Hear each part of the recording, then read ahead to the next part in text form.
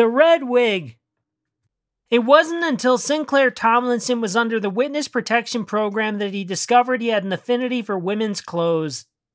He spent most of his adult life known as the Thorn within his community of quick hellos and long goodbyes. That was until he squealed and everyone started calling him the Pig. Tomlinson was the top hitman for the Giovanni family in Staten Island, New York throughout the 1970s. He was known for executing with 2 clean shots, one just above the nose and one just below the heart. It was important to him that his victims suffer for 30 seconds before they passed on. To Tomlinson, there was no certainty in death, but as long as there was life, there was the certainty of pain. Pain, guilt, and remorse filled his mind after every killing. The obsessive, dull, pinching emotions lasted anywhere between 24 and 72 hours.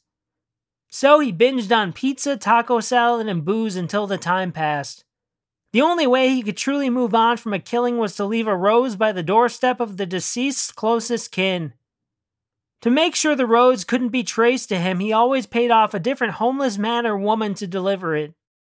Once a homeless woman didn't deliver the flowers, so he shot her just above the nose and just below the heart. He never got over that killing. That woman had no kin for him to leave a rose to. The roses came from a garden in his backyard where he also grew tomatoes, cucumbers, and red peppers. Once a month, he would go to the market with his produce and sell it for next to nothing. All he wanted was for people to reap the benefits of his hard work. He wanted them to taste what his hands cultivated. He'd taken so many lives, 56 to be exact. It felt good to give and not take. It was at the market that the feds began to shape him into the star witness against the Giovanni family. A federal worker bought a tomato off of him in January 1981. She handed him a folded single and inside was a card with a phone number on it.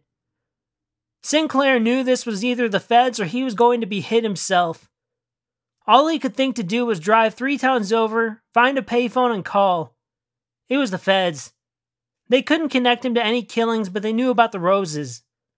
If he didn't cooperate, they were going to investigate further. Sinclair spoke to his wife. She went ballistic for a few days. If it were up to her, he'd enter witness protection on his own and she'd go on her merry way.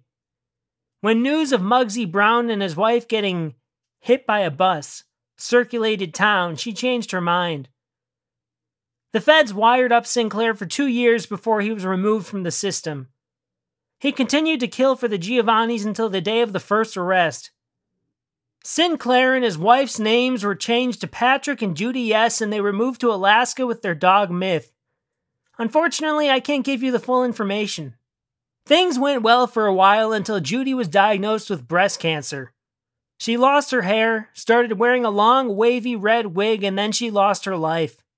Patrick became very lonely and restless in the winter months. The pain, guilt, and remorse was worse than anything he had ever felt due to a killing. He and Myth were locked together in a home a quarter of the size of their old one and couldn't leave most days because it was too cold and too snowy.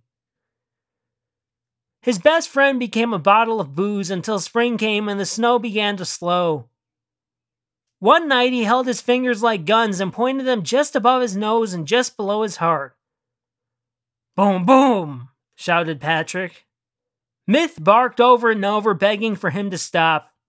The barking almost sounded like English to Patrick's drunken ears. Tears formed in each of their eyes. Patrick didn't even know dogs could cry. It made him cry harder. He reached around for a tissue but only found his sleeves. They became slobbered in salt water and snot. When everything cleared, he looked down to find Myth had his wife's red wig in his mouth. "Drop it!" yelled Patrick. Myth growled. "Drop it!" he yelled again. Myth didn't budge. Patrick picked up his bottle and threw it across the room. The smashed glass trickled to the floor with the sharp prodding of daggers. A whimpering Myth backed away and dropped the wig. Patrick struggled to stand. He'd toppled to the ground, rolling around with the wig beneath his back. When he finally stood, it found its way into his hands. With the little space they had, Patrick and Myth parted ways. Patrick went to his room and Myth went to his crate. Sitting on the edge of the bed, Patrick stared at his dead wife's closet.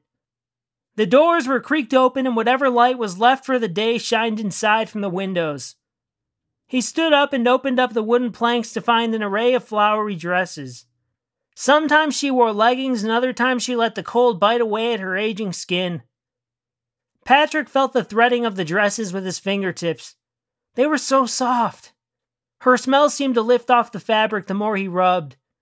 The friction between his index finger and thumb increased so much the texture started to warm. For a moment, a fire seemed as though it might burn.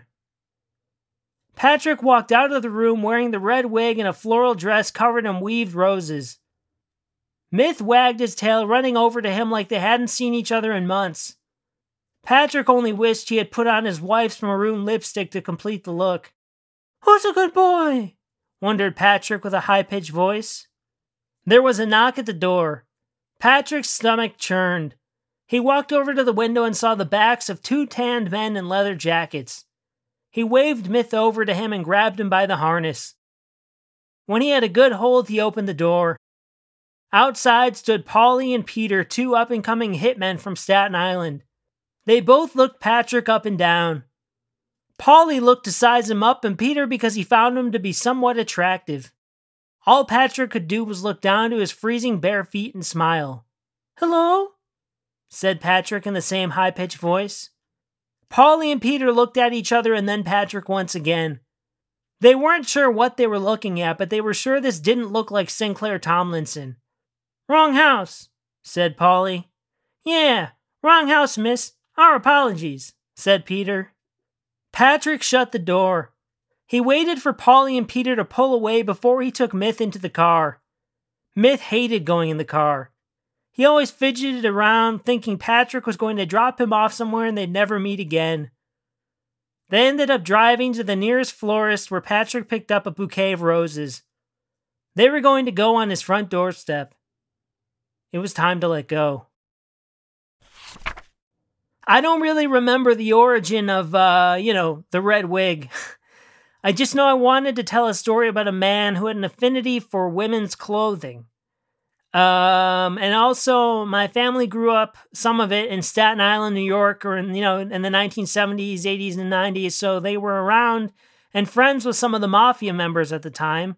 And so this is sort of a tribute, head nod to that.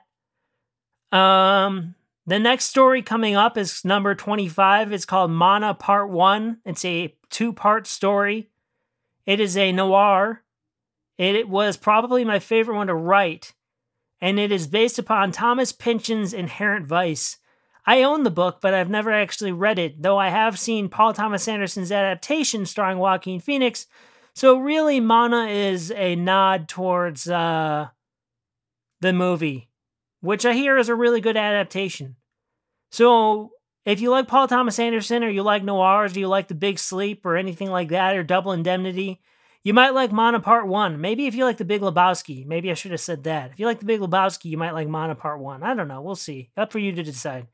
All right. Thank you for listening, and enjoy, and goodbye.